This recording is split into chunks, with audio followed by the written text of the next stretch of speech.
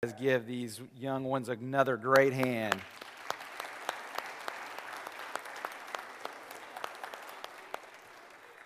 All right. Well, that great message of that song that we see. It talks about journey off the map, that we follow Jesus as our guide no matter where we go. Let's get a high five, everybody. Thank you. All right. How about one from you? Perfect. All right. Journey off the map, that we follow Jesus is our guide. We know that some things never change in the life of a believer, whether you're a believer, you're a Christian, a follower of Christ at a young age like this, or whether it's someone who's given their life to Christ many years ago and then now an adult. That as we follow Jesus Christ as our Savior, we have to follow Him as our guide. And there are going to be some journeys off the map, if you will, some challenges in life that we have to trust God through. And there are times that we are called to do things that may be uncomfortable in order to take the good news of the gospel to people that desperately need it. And so in that sort of thought today, we're going to talk about getting out of our bubble. I want to show you a video that kind of illustrates the need to get out of our bubble. Let's take a look at this.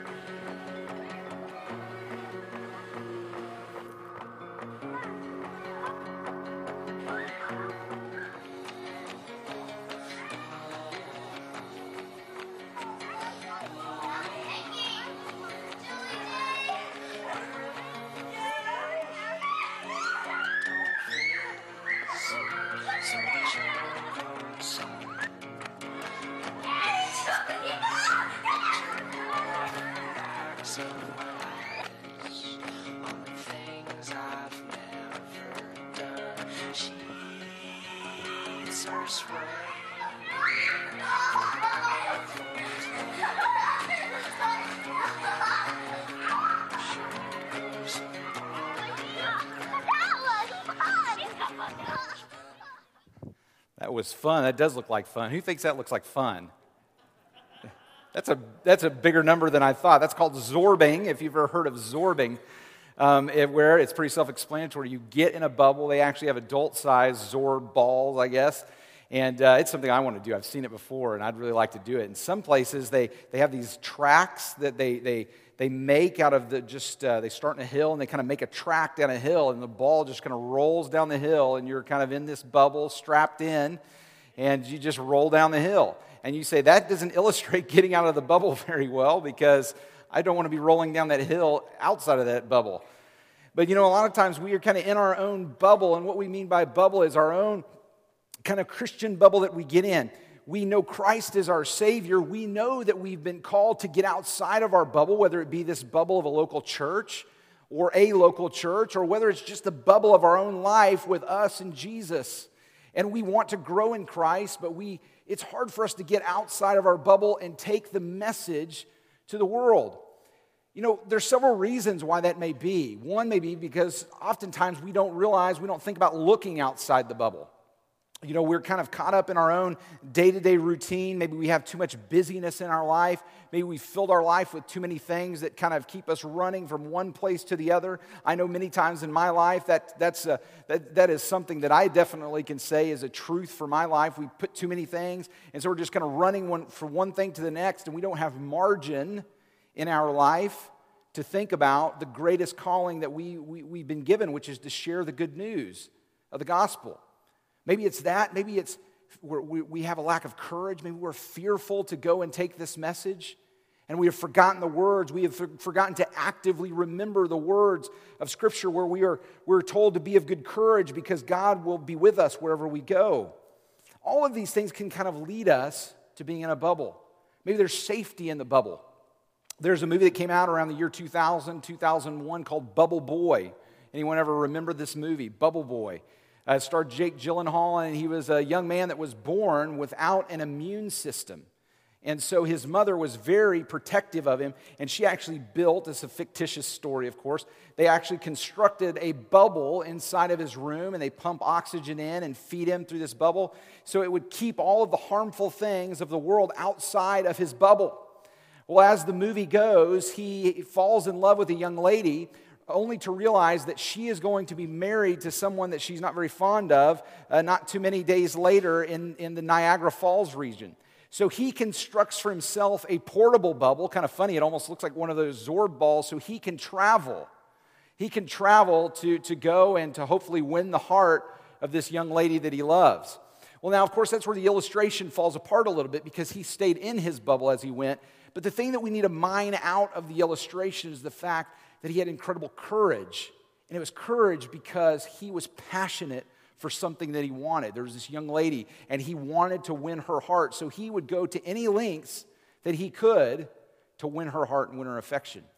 So I think for us as believers, when we talk about getting outside of our bubble, there are many practical reasons why we oftentimes stay in our bubble. Again, I said sometimes it can be just the busyness of life. We can fill our life with things rather than focusing and being proactive about what things are most important in life, storing up treasure in heaven. What things are going to truly bring us joy and satisfaction in life, of which we all seek and which we're all striving after.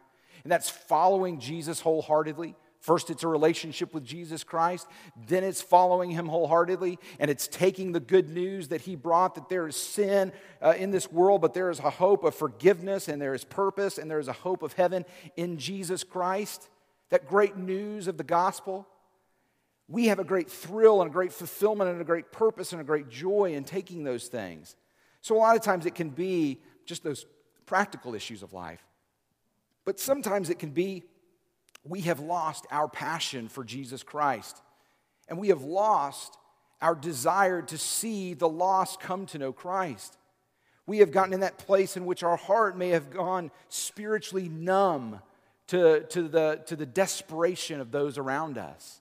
That we don't hear the cries of those that are desperate around us. We don't feel the heartbeat of those who are desperate in this world around us and are filling their lives with all sorts of frivolous things to try to numb and suppress the pain that they feel, hoping that they're just kind of limp through life day after day after day. Well, guess what? We are God's plan A, and there is no plan B for their lives. We are God's plan A. Whether it's a neighbor, whether it's a friend, whether it's a family member, we have been strategically placed by the sovereign hand of God in the lives of people who are hurting and desperate and need us to get beyond that bubble. And so we see this illustrated here in Luke chapter 5, starting in verse 27 with the calling of Levi. We actually are going to focus on 29 through 32, but I want to set the stage with starting in verse 27. It says, after these things, Jesus went out and saw a tax collector named Levi. We know his name is later to be changed to Matthew, sitting at the tax booth. And he said to him, "Follow me." And leaving everything, Levi rose and he followed him. Now we think about this. Think about who this guy was. He was a tax collector. And he was a tax collector for Rome, for the Roman occupiers. If you can imagine putting it in our context, it's hard for us to believe because of the fact that we live in the most powerful nation in the world. It's hard to ever imagine an occupying force coming in and occupying our country, and we being a vassal state of an occupying force. But for many people that live in the world, even in 2015, that is a very real threat. That's a very real possibility. But if you can imagine some sort of great superpower, even greater than us, coming, conquering us, occupying our land, and we are under their thumb, can you imagine this? And then can you imagine further? They taking taxes from you. They're gathering taxes to support their great empire, their great nation. And then can you imagine the person that comes and collects your taxes is your neighbor from down the street? That's what they were dealing with. That's who a tax collector was.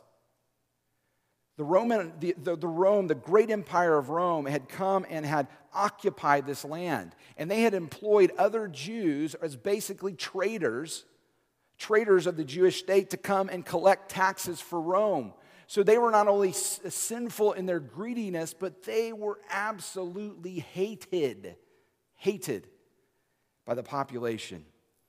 And so if you can imagine, in our thought process, and the thought process maybe not of us, but of the world, because we know the heart of Christ, we know the heart of God, but maybe the thought process of the world. If you're thinking of who in the world is the greatest man, the greatest figure to ever walk the face of the earth, Jesus Christ, who is he going to gather up around him as his 12 most important people, his 12 generals, if you could say, his 12 directors?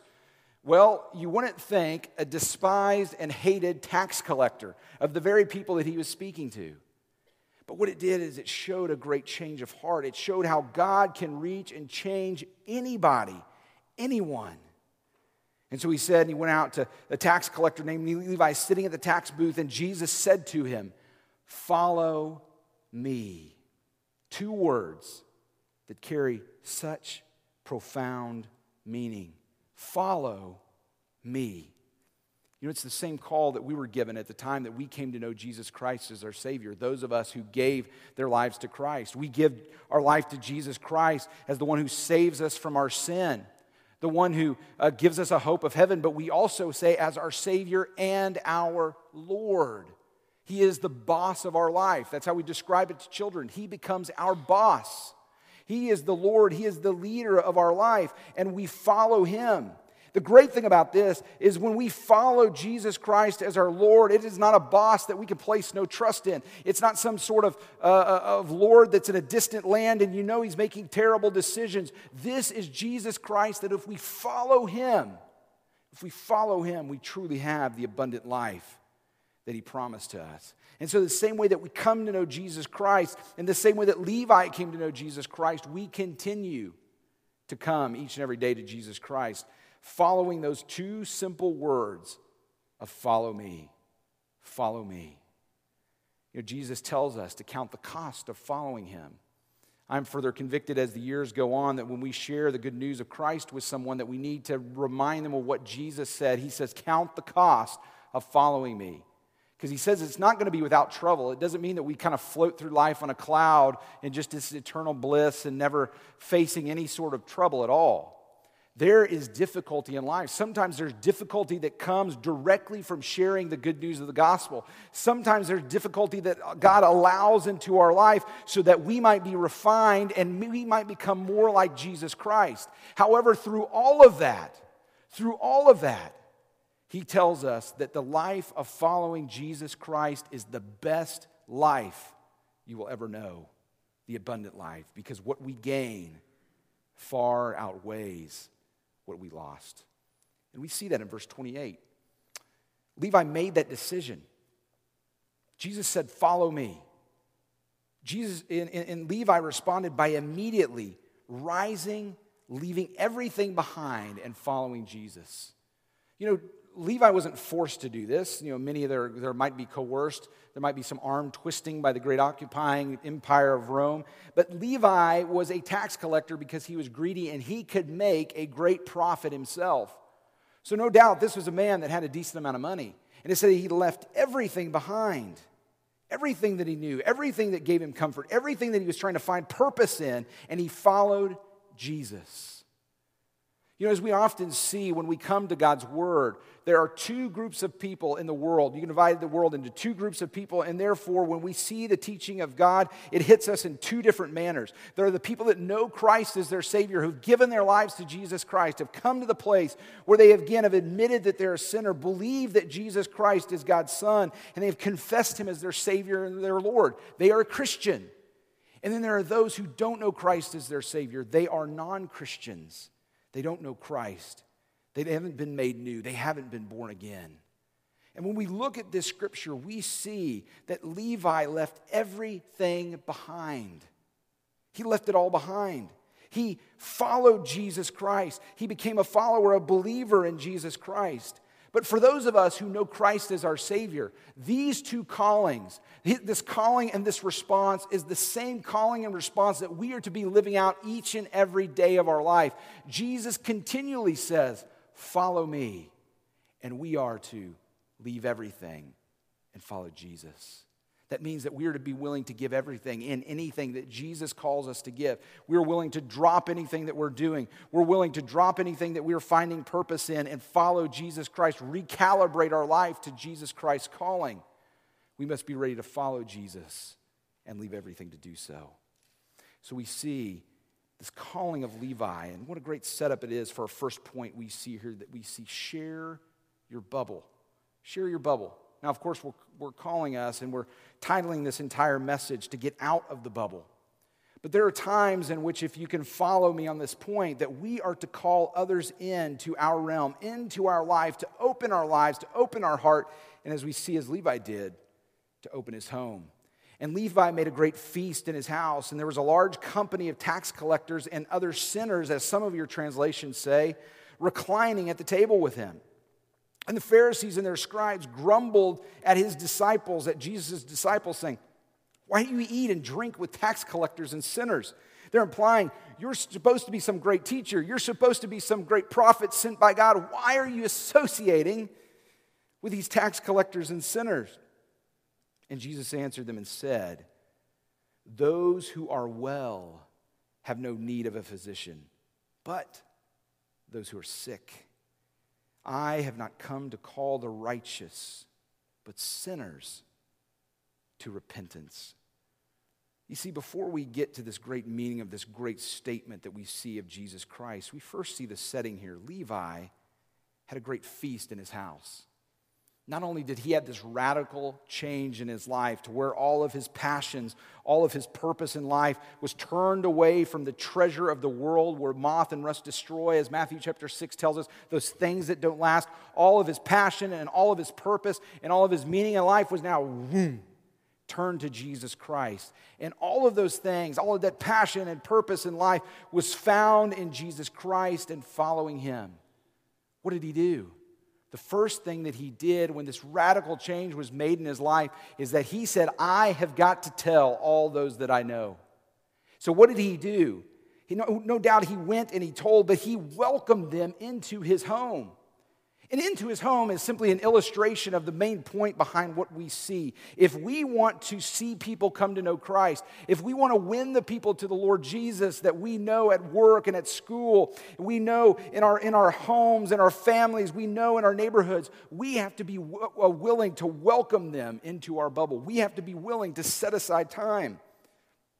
We have to be ready to rearrange schedules. We have to be ready to rearrange purposes. We have to be ready to rearrange things that we do. We have to be ready to rearrange and get a little uncomfortable so that we might have greater purpose and give greater glory to God by sharing the good news. We have to share our bubble. We have to share our life with those. There are plenty of opportunities that we have to share the good news of the gospel with people we've never met. We have a horseshoe ministry, or we don't, but there's a local association has a horseshoe ministry. A local church has a great ministry that does a horseshoe ministry out here during Riverfest, and we have an opportunity to partner with them. We have opportunity when we go and we eat at a restaurant, and you have an opportunity to share with your waiter. Maybe it's a grocery checker in line. We have those opportunities, and undoubtedly there are those callings. But some of the greatest strides that we can ever make in evangelism and sharing the good news of the gospel are with those that we have relationship with. Those that we know, people that care for us, people that trust us, people that know our character and know our heart. And we have to be ready to share the good news, to share our bubble, open up, and let them in. It says here, what was the response of the religious leaders of the day? We know that the Pharisees and their scribes, we know that the Sadducees, as a representative of this upper crust of religious leadership, and we know there in ancient Jerusalem that the upper crust of religious leadership, there was a great blending of political leadership. We know, of course, that Rome was the occupying force, but they allowed, as they did in some of the places they occupied, a certain level of leadership by the national leaders. So there was this kind of great blurring of the lines between the religious leaders of the day and the political leaders of the day. Add all of that up, and these are very important people, and those that are supposed to be religious leaders.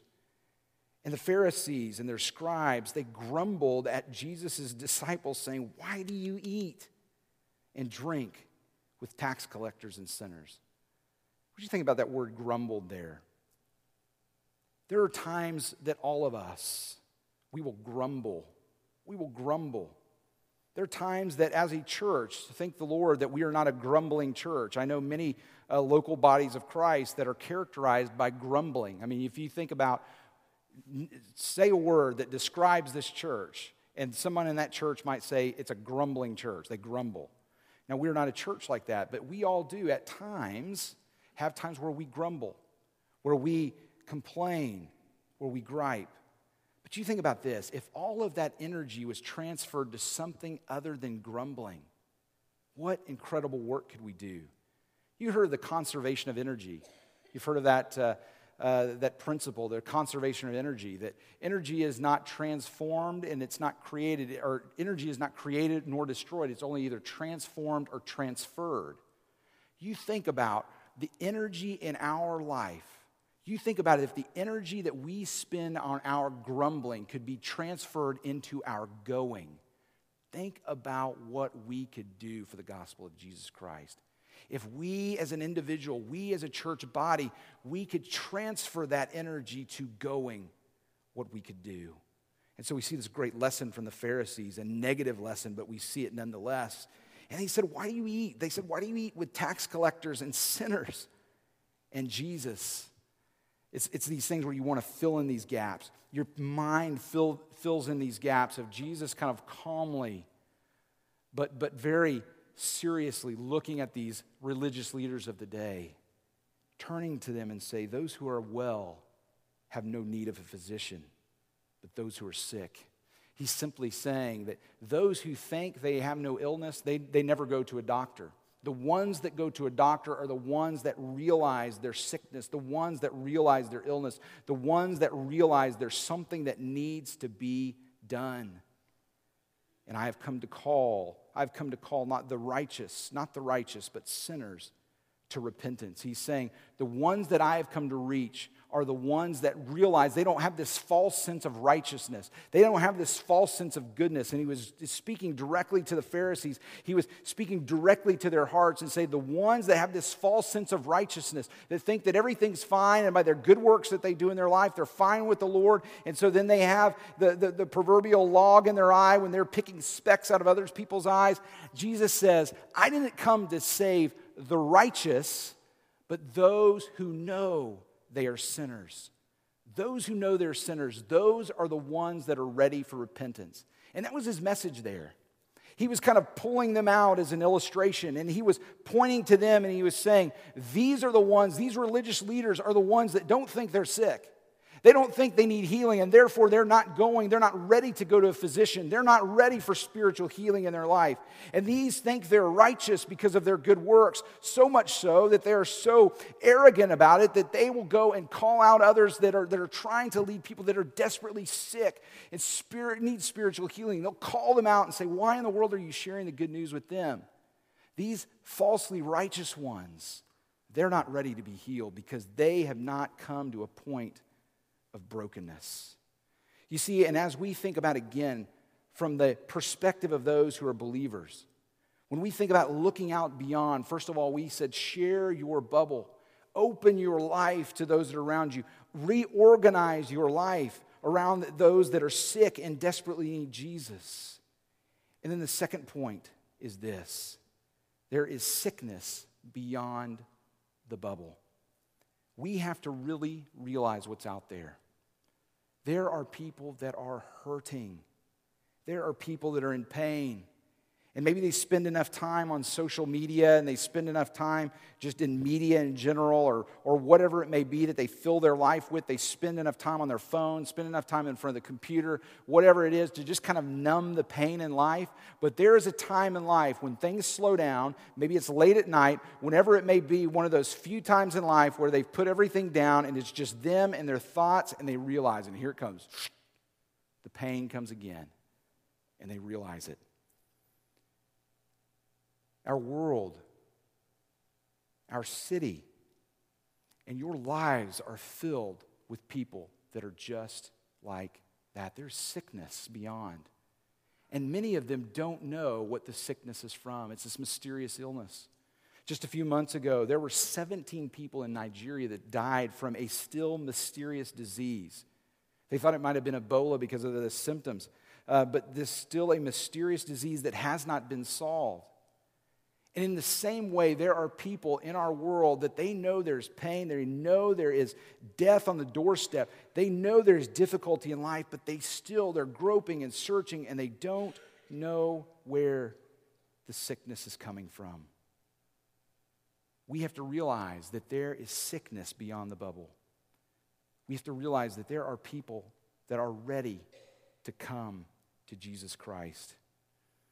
Verse 32 once again says this, and this is how I want to end. I have not come to call the righteous, but sinners to repentance. That verse there specifically speaks to the heart of people that are ready to hear the good news of the gospel. They're not fighting, they're not pushing back against God. But that word repentance there, as we know it, means to turn away from an old way of life and turn towards Jesus Christ. The same word is used even for a believer in certain instances where there is a wrong way, a wrong path, or something wrong that we're doing, and we're called to turn away from it and again recalibrate this time to Jesus Christ, follow Jesus Christ again. I think for us, the thing, many of us, what we need to be called to, and what it all starts with, is we need to repent of a cold heart towards those that need Jesus Christ. You know, I've oftentimes spoke of the passage of Scripture when Jesus Christ was looking out upon the crowds, and it said that he wept because he realized they were like sheep without a shepherd. They were wayward. They didn't know where they were going. They were lost, and they were hurting. And I think for many of us, what we need to be called to this week, starting this week, is coming in our prayer time, coming to our time with Jesus Christ and say, God, I turn away from my coldness of heart. I turn back to the heart of Jesus Christ, who is broken and cares for those who are so desperately hurting. Let us do that as we leave this place today, as those that need the physician, those that realize they're sinners are being called to repentance. May we too, as believers, repent and turn back to the heart of Jesus Christ that loves and cares for the lost. And Lord Jesus, we pray that you would give us a warm heart again to those that are lost. That, Lord, we pray that you would make their reality a reality to us, that they're hurting, they're desperate. That, God, without salvation in their life, they have not hope of a heaven, but they have a reality of hell. Lord, we know that people in life, they search for purpose, they search for meaning, and it's only found in Jesus. They search for forgiveness, and it's only found in Jesus. Lord, and they search for heaven. They search for something beyond this world, and it's only found in Jesus. God, we thank you for sending Jesus. We thank you for his love. God, we thank you for your grace. And in Christ's name we do pray. Amen. We come now to this time